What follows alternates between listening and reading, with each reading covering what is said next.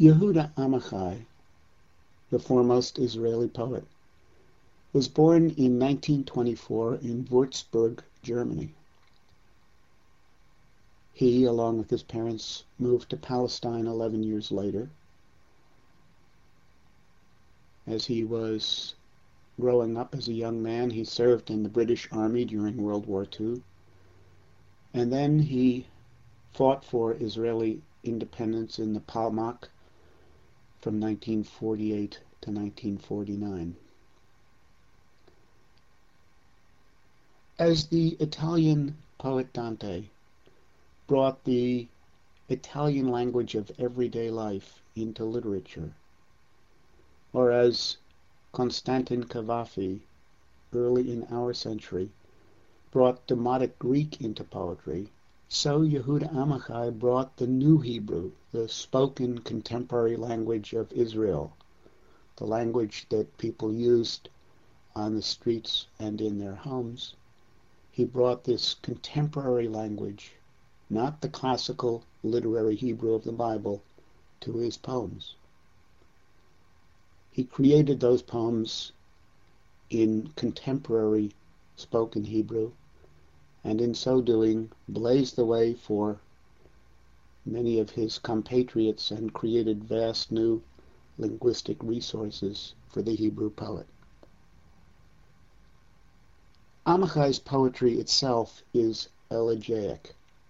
That is, his poems, to a very large extent, are elegies. Their central subjects are loss and remembrance of what is lost. But to this serious task, one of the most serious tasks of poetry, he brings wonderful resources. He brings humor.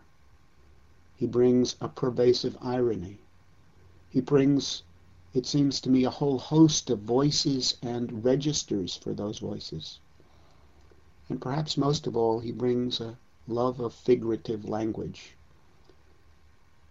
His poetry blends the theme of loss with an extravagance of tropes. Tropes are a fancy way of saying figures of speech. His use of tropes is at times, I think, over the top and creates a sense of energy in his poems that is almost unparalleled in 20th century writing. He uses similes, metaphors, paradox, symbols, images. He throws in handfuls and armfuls of these things, always controlled, always with the purpose of the poem in mind. But in so doing, in creating a wonderful combination of everyday language, extravagant figures of speech, and a most serious and profoundly sad topic, that of loss, he creates a poetry that is at once accessible and admirable, that is both simple and yet deep and resonant. Let's turn to a poem about his father. It's called My Father in a White Spacesuit, and it is an elegy. It's a remembrance of his father. The poem begins with an image of his father, an image that I think we can capture for ourselves. His father is portrayed as being in a spacesuit, one of those big, bulky spacesuits that makes arms and legs look like the legs of elephants, that makes the body of a man look like a kind of cartoon caricature. And his father in the spacesuit walks around in the first two stanzas, and then again in the last, what seems to be the surface of the moon. But of course he's walking not just on the surface of the moon, but into and through the poet's memory, what the poet calls, he walks over the surface of my life, that doesn't hold on to a thing. Let me read the poem and then we'll go back and look at some of its elements. My father, in a white spacesuit, walks around with the light, heavy steps of the dead over the surface of my life that doesn't hold on to a thing. He calls out names. This is the crater of childhood. This is an abyss. This happened at your bar mitzvah. These are white peaks. This is a deep voice from then. He takes specimens and puts them away in his gear. Sand, words, the sighing stones of my dreams. He surveys and determines. He calls me the planet of his longings, land of my childhood, his childhood, our childhood. Learn to play the violin, my son. When you are grown up, music will help you in difficult moments of loneliness and pain. That's what he told me once, but I didn't believe him. And then he floats, how he floats, into the grief of his endless white death.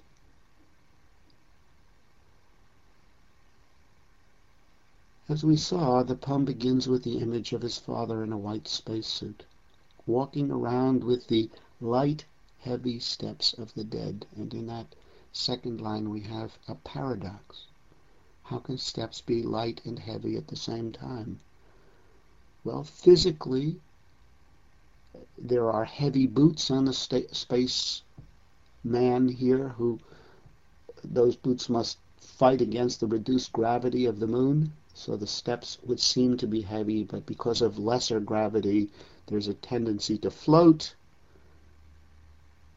and that floating will come up at the end of the poem.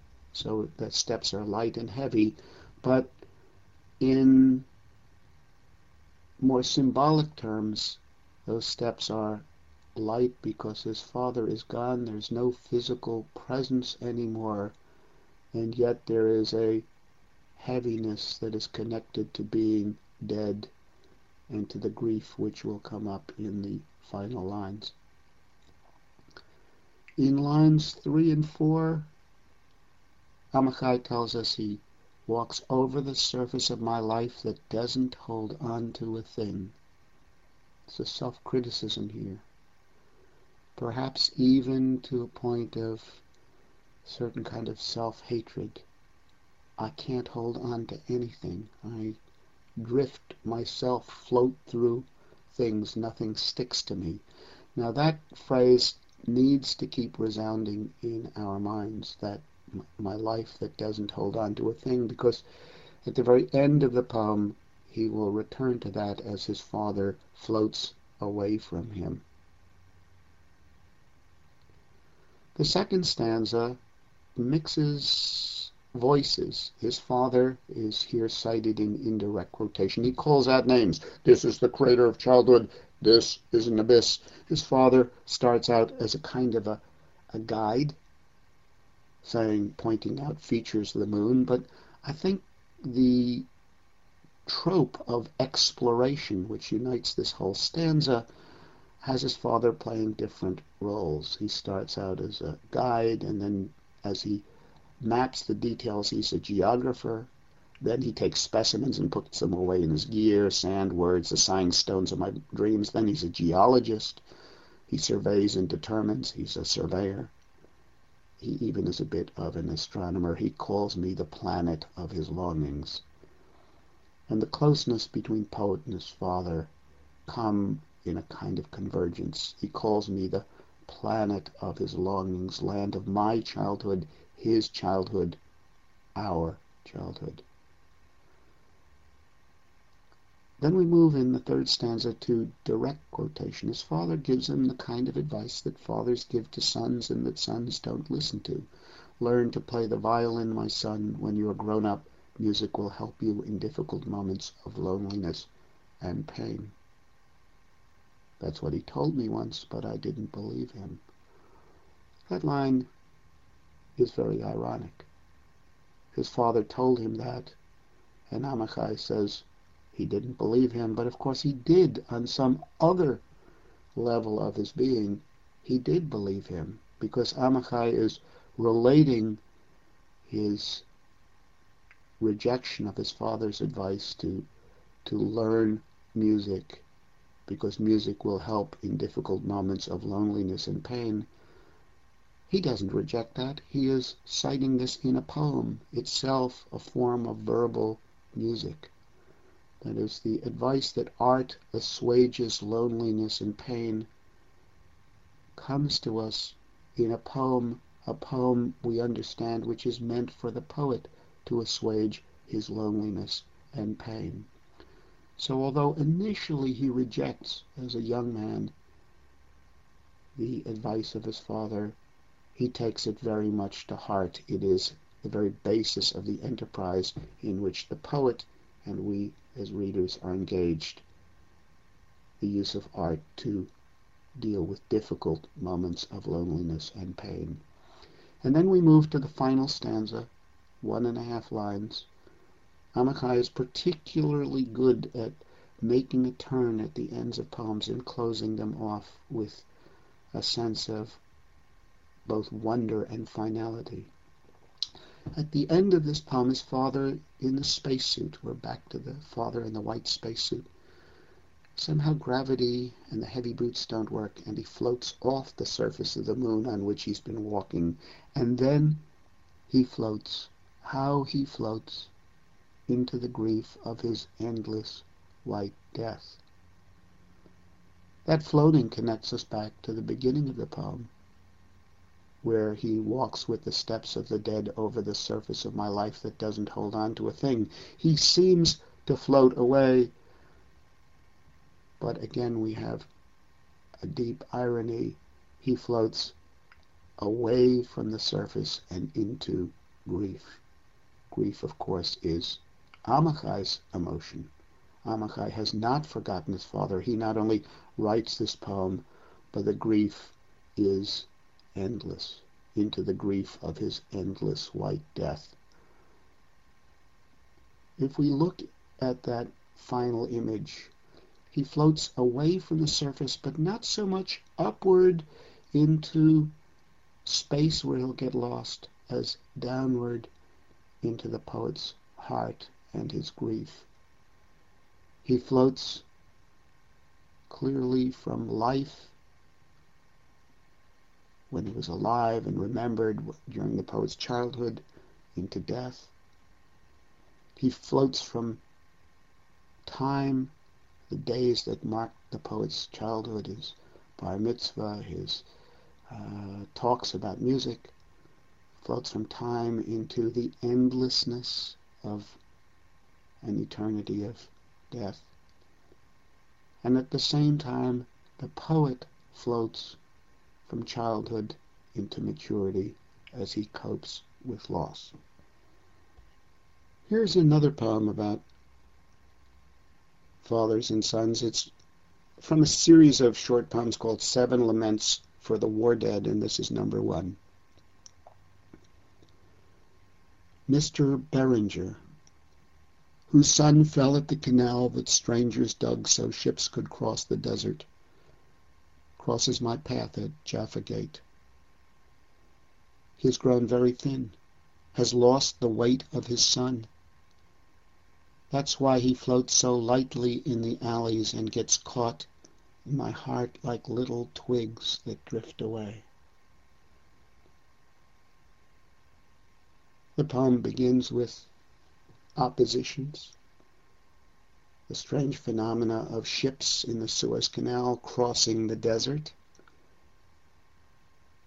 that is, ocean and the driest of land, and a more important opposition between Mr. Beringer, whose son, in the first line, the closeness of family, and the second line, fell at the canal that strangers dug. The difference between family and strangers. And in this poem, Mr. Beringer will be both someone outside of the poet's immediate circle. He will be, in the sense, known but a stranger, but he will also be, as we will see, part of the poet's family. The lightness that is mentioned in those first two lines of the second stanza, he has grown very thin, has lost the weight of his son. That lightness is contrasted with the heaviness of grief and consequence. Just as the floating, an image we had in the last poem, contrasts here with getting caught in my heart. The drifting away, the second stanza, I'll repeat, he has grown very thin, has lost the weight of his son. That's why he floats so lightly in the alleys and gets caught in my heart like little twigs that drift away. That drifting away, of course, contrasts with the remaining, the little twigs get caught. And perhaps most importantly, the little twigs and the thinness are opposed to the substantiality of grief and memory. Mr. Beringer has grown very thin, has lost the weight of his son. What's interesting is that the actuality that this man is thin, I think he doesn't eat when his grief has overcome him, and he doesn't eat. He probably doesn't sleep well. Life has no meaning. That actuality of growing thin is read as he has lost the weight of his son. The thinness and it's as if the son were so much a part of him that his death makes him thin. And being thin and moving through the alleys, probably not wanting to meet people and talk about things that are so painful. Being thin, he seems to float along. He's almost insubstantial. He floats so lightly in the alleys, and yet he doesn't float away. He gets caught in my heart like little twigs that drift away. We have this sense of grief and loss, and in this particular poem, sacrifice. This father has, not voluntarily, but has given over his son in war to protect the country that both the poet and Mr. Beringer inhabit, Israel. The son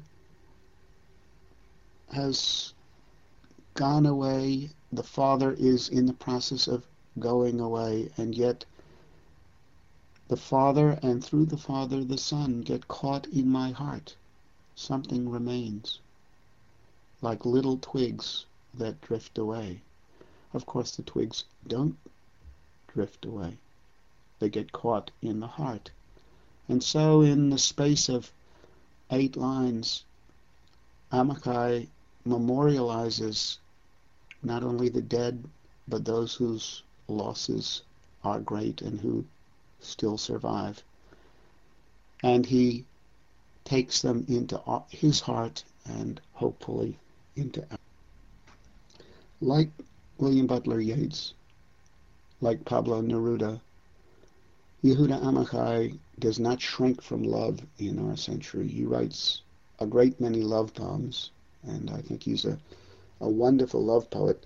Here is a brief poem called Love Song, which is about first love and later love. This is how it started. Suddenly it felt loose and light and happy inside, like when you feel your shoelaces loosening a bit and you bend down. Then came other days. And now I'm like a Trojan horse filled with terrible loves. Every night they break out and run wild, and at dawn they come back into my dark belly. Not a very long poem. The first of the 3 stanzas, the second stanza is, then came other days. It's one short phrase. The first of three stanzas is about new love. This is how it started. Suddenly it felt loose and light and happy inside. And then this simile that stops us in our tracks, makes us think, why is it like when you feel your shoelaces loosening a bit and you bend down? Well, this first love is a kind of a change. Something has opened up, I suppose, one's heart and one's emotions.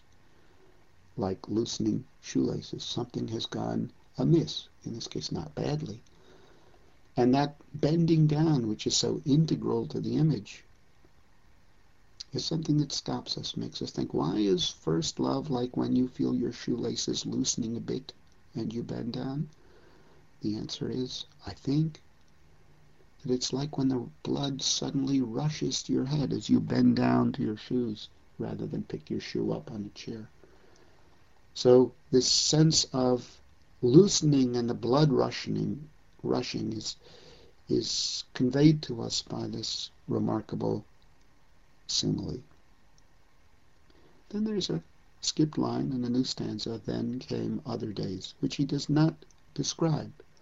We know, because they are other days, that they are not loose and light and happy inside. And then we come to the third stanza, and now I'm like a Trojan horse. That was the huge wooden horse that the Athenians seemed just to be a wooden horse, but the Athenians hid inside its huge, empty chest and belly cavity, and the Trojans brought it within their walls, thinking the Greeks had abandoned it, thinking it was a trophy, and at night the Greeks came out and slaughtered the Trojans and took over the city. So the Trojan horse is at once something that is empty inside, that is filled with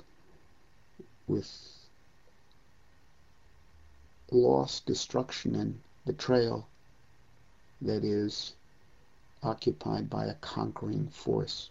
And now I'm like a Trojan horse, Amichai says, filled with terrible loves. Every night they break out and run wild.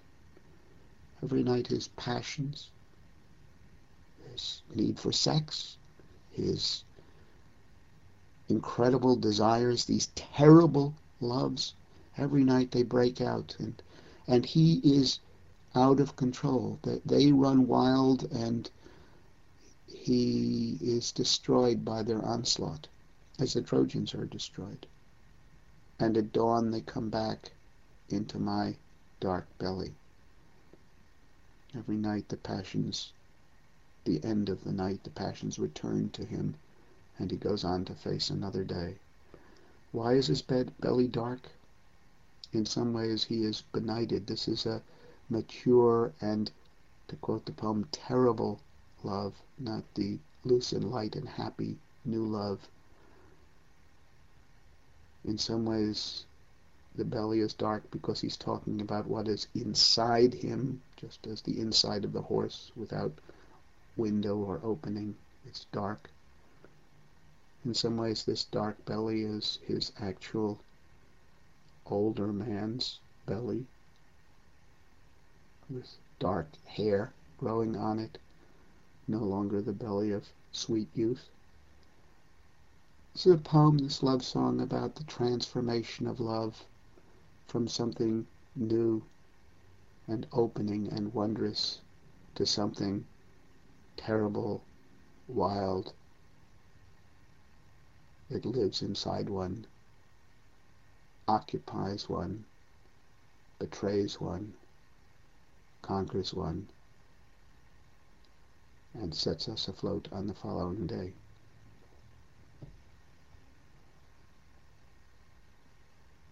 We live in a very violent world. The 20th century has been marked by violence, from the massacre of the Armenians in the early years of the century, through the bloodiest war the world has ever known in the First World War, to the even bloodier Second World War, with its concentration camps, to the wars and violence of our own time, as Robert Lowell once put it, and We descend into small war after small war. Violence seems one of the conditions of the modern world. In Amichai's poem, The Diameter of the Bomb, he looks at this violence rather directly. It's a poem of, I think, great, great power, partly because it has such a capacity to surprise us. The poem is built on arithmetic. It's called the diameter of the bomb. The diameter, we need to remind ourselves, is the measurement of the extent of a circle. It's the distance from one side of a circle to the other through the center of the circle. And the poem will be concerned with diameters of increasing circles. The diameter of the bomb was 30 centimeters, and the diameter of his effective range was about 7 meters, with 4 dead and 11 wounded, and around these, in a larger circle of pain and time, 2 hospitals are scattered. That's how the poem begins. So it begins with diameters. It seems like a lesson in partially basic geometry, partially arithmetic. It's filled with numbers and simple circles that are expanding. And I think as the poem goes through those lines, which I read in the most matter-of-fact sense, we know where it's going. It begins with a scientific measurement, 30 centimeters for the bomb, 7 meters for its range. Around these, in a larger circle of pain and time, 2 hospitals are scattered. We know that the poem is going to move outward in circles, and we think we have it figured. It does move in larger circles, and yet the end of the poem moves someplace which we don't expect. And I think the last 2 lines come as such a surprise, are so shocking to us, that the poem resonates on a very deep level within us and within our consciousness. Notice as I read this poem the stress on diameters and circles, on measurement, and on numbers. He'll number how many dead and wounded and how many hospitals and how many graveyards. The attempt at precision here, which is something that the Polish poet Zbigniew Herbert also concerned about, remembering victims, which is what this poem does. It too is an elegy and a warning, and even more a sense of the horrors of existence. This poem is built on precise observation, and yet it moves beyond that to something else. The diameter of the bomb. The diameter of the bomb was 30 centimeters, and the diameter of its effective range about 7 meters, with 4 dead and 11 wounded. And around these, in a larger circle of pain and time, 2 hospitals are scattered and 1 graveyard.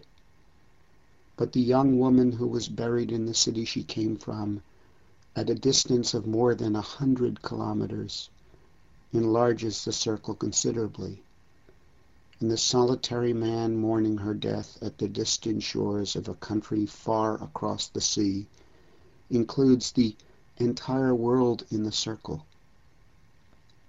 And I won't even mention the crying of orphans that reaches up to the throne of God and beyond, making a circle with no end and no God.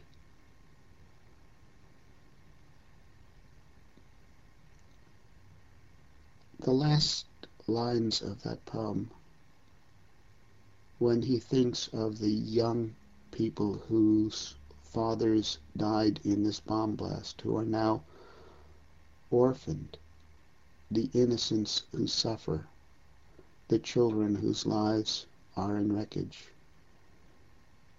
he realizes that their cries reach up to the throne of God, since God is the creator and made a world in which these terrible things can happen. They reach up to the throne of God and beyond.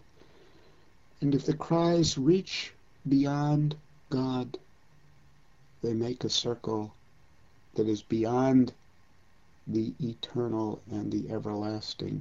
Beyond the circle then can have no end, and then the stunning and poignant and tragic, even beyond tragic, conclusion. And I won't even mention the crying of orphans that reaches up to the throne of God and beyond, making a circle with no end and no God. The largest circle of death, destruction, despair carries human beings even beyond God.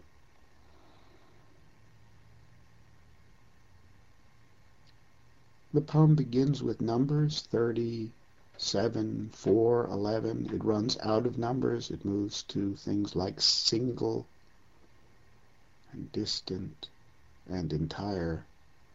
And it finally, in a sense, ravels like a ball of yarn unraveling. It ravels out of understanding. The circle is so large. It has no end, as grief has no end. And in this largest circle, there is no God, because it's beyond God, as assuaging the pain of loss is beyond understanding. Here is another love poem. Despite his enjoyment of love and his sense of its importance, this poem too is an elegy for a love that ended. It's called "In the Morning It Was Still Night." The poem begins with that paradox of in the morning it was still night and the lights were on. Whether that means morning came but they felt benighted, or whether it means literally that it was time to get up and get out of bed, which is what we call morning, but it was so early that there was still night and the lights were on. It can be either. And in this poem, two lovers arise in the morning knowing that this is their final, at least for now, their final moment together before they separate.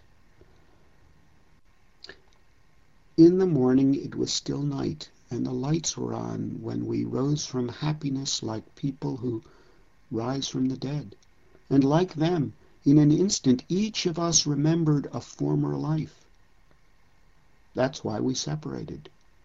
You put on an old-fashioned blouse of striped silk and a tight skirt, a stewardess of goodbyes from some earlier generation, and already our voices were like loudspeakers announcing times and places. From your leather bag with its soft folds, like an old woman's cheeks, you took out lipstick, a passport, and a letter sharp-edged as a knife, and put them on the table.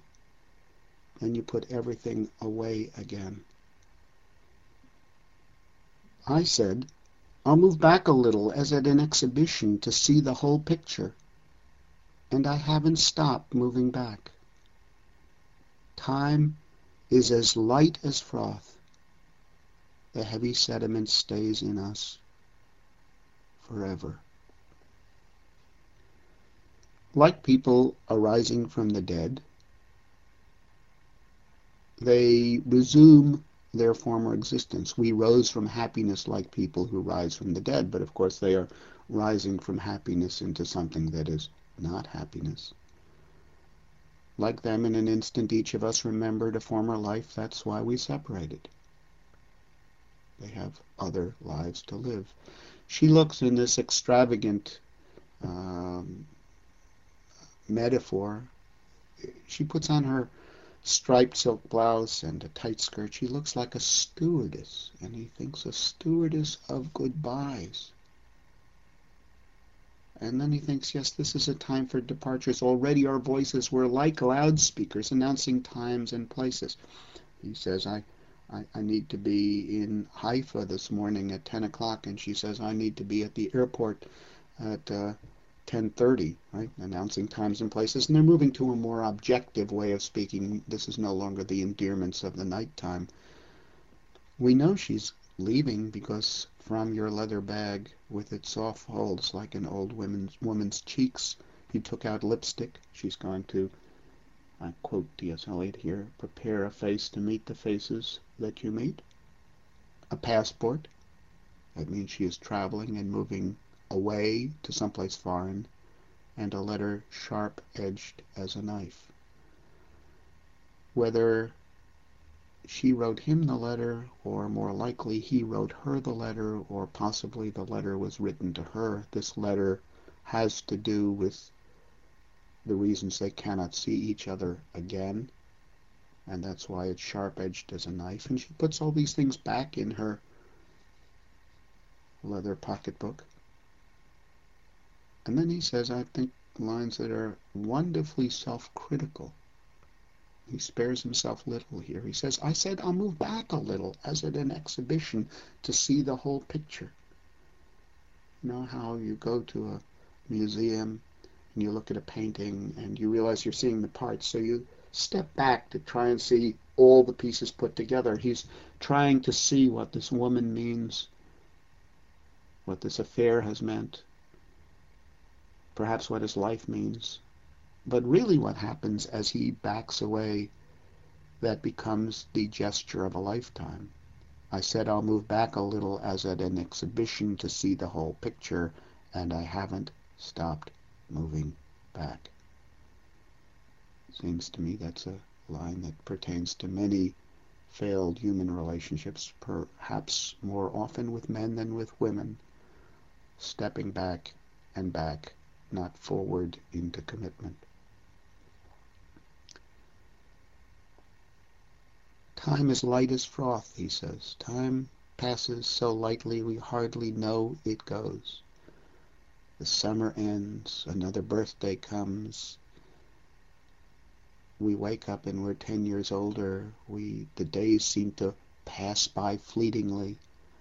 And the buried metaphor here is of water, of waves, or perhaps a river. As water moves, sometimes it captures air in little bubbles, and so we have froth. Time is light as froth, the heavy sediment, that which drops out of the water of time. The heavy sediment stays in us forever. I think this final couplet summarizes Amichai. He sees that time passes. He's a poet of the heavy sediment which stays in us forever, of the remnants of the time that has passed. And he does two things with those remnants, as he does in this poem. By remembering, he mourns what has been lost, whether it's his father or the son of someone he sees on the street, or his own youth, or in this case, a passion that has moved out of his life, or rather that he has moved out of, and I haven't stopped moving back. So there is a mourning of what has been, for what has been lost, but there is also, he's a Jewish poet, and his poems are in some ways like the Jewish prayer in remembrance of the dead, the Kaddish.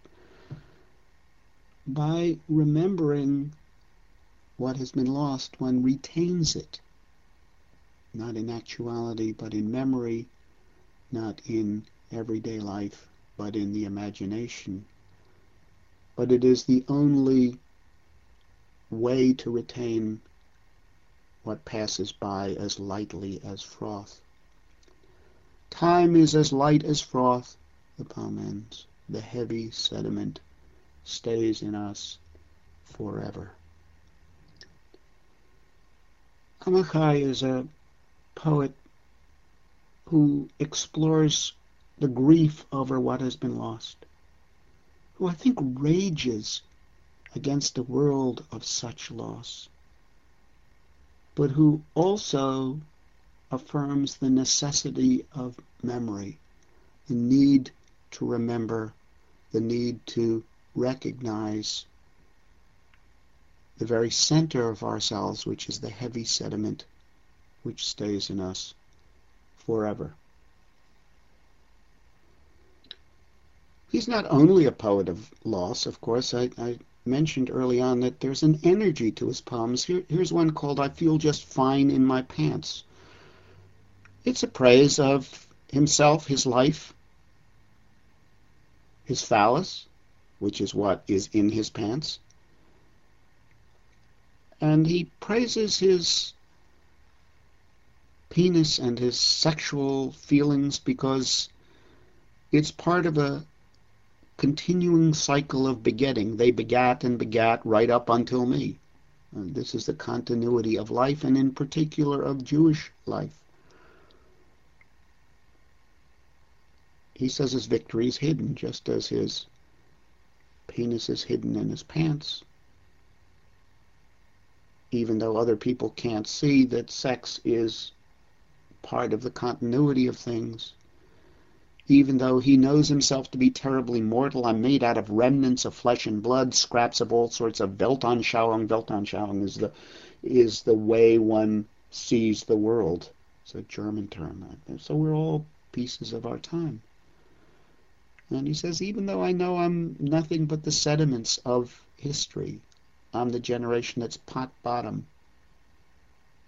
Still, he says, generations go on. I'm part of the cycle of life. I feel fine in my pants. So here is the exuberant I Feel Just Fine in My Pants by Yehuda Amichai.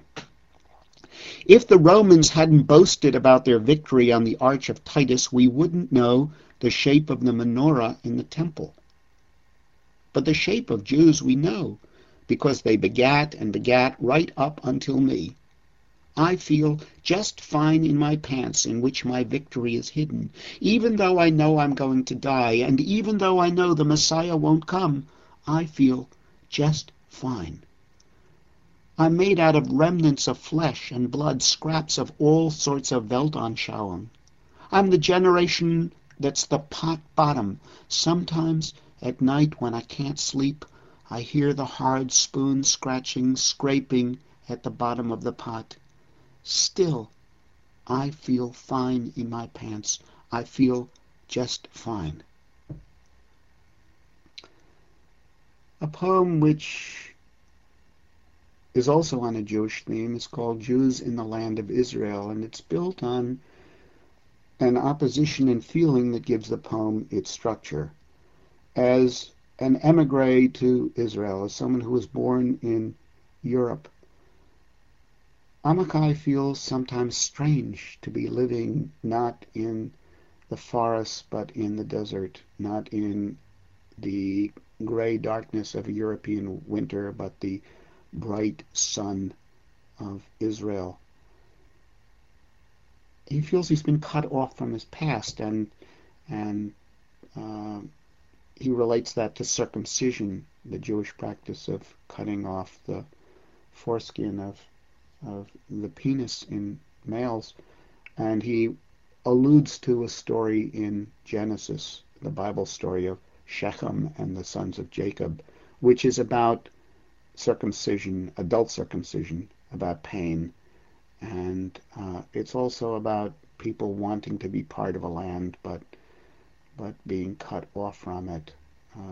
So there are all sorts of symbolic reverberations in that story, which is in Genesis 34 and following. The opposition I mentioned is between this sense of rootlessness and the sense of rootedness that he has in Israel. He always wonders if he belongs, and yet he knows this is the only home he has. and that it is his home because he has, in some sense, purchased this home at great cost. Here then as Jews in the land of Israel, we forget where we came from. Our Jewish names from the exile give us away, bring back the memory of flower and fruit, medieval cities, metals, knights who turned to stone, roses, spices whose scent drifted away, precious stones, lots of red, handicrafts long gone from the world. The hands are gone too. Circumcision does it to us, as in the Bible story of Shechem and the sons of Jacob, so that we go on hurting the rest of our lives. What are we doing, coming back here with this pain? Our longings were drained together with the swamps. The desert blooms for us, and our children are beautiful. Even the wrecks of ships that sunk on the way reached this shore. Even winds did, not all the sails. What are we doing in this dark land with its yellow shadows that pierce the eyes?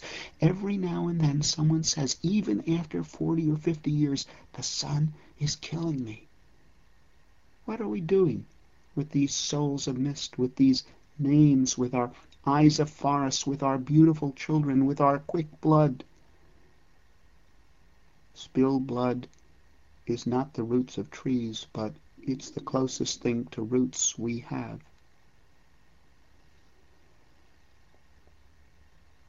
That poem ends with a transition through the mention of blood. With our quick northern blood from cold climes, what are we doing in this hot desert? And the notion of blood reminds him of spilled blood. Spilled blood is not the roots of trees. So we're not rooted as trees are in the forest, as our forefathers were rooted and foremothers were rooted in Poland or Russia or Germany. Spilled blood is not the roots of trees, but it's the closest thing to roots we have. Let us leave Amichai with a poem about violence, which we've seen, and the sense of how much we lose and how terrible maturity is for us as we cope with loss and grief. A poem about those things on the one hand and what will see us through, hopefully, on the other, which is love. This is called God Has Pity on Kindergarten Children. God has pity on kindergarten children. He has less pity on school children. And on grown-ups, he has no pity at all. He leaves them alone, and sometimes they must crawl on all fours in the burning sand to reach the first aid station covered with blood. But perhaps he will watch over true lovers and have mercy on them and shelter them like a tree over the old man sleeping on a public bench. Perhaps we too will give them the last rare coins of compassion that Mother handed down to us, so that their happiness will protect us now and in other days.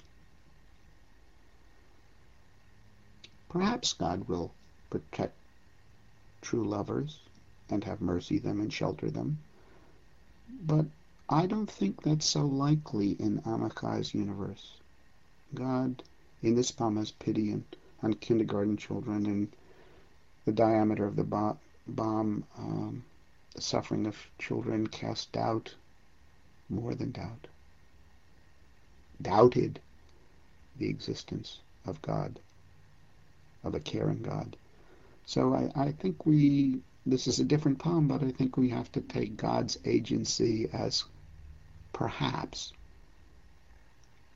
But the final stanza is in our hands. It too is a perhaps, but this we can do. It is within our power. Perhaps we too will give them, true lovers, the last rare coins of compassion that Mother handed down to us. Perhaps we will care for and look over and protect love, so that their happiness will protect us now and in other days. The love that people feel and show for one another is what protects us, even if we are not the loved. The possibility of love in the world is what protects us. And in the very last line, we have an echo of biblical prayer, now and in other days. And so we leave Yehuda Amichai, Israeli poet, poet of memory, of elegy, a man whose work is always direct, but almost always ironic,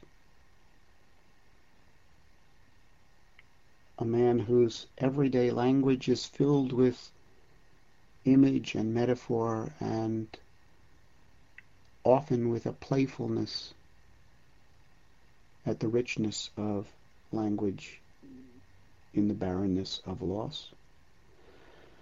Amichai, for all his energy and exuberance, takes a hard view of the world, its losses, its sufferings, its cruelties. But he takes this hard view in the voice of a man endowed with the last rare coins of compassion that Mother handed down to us. And so his poems are both a mourning for what is lost and a remembrance and retaining of what must be lost, and a hope for the future. They do, in the words of this final poem, have the capacity to protect us now and in other days.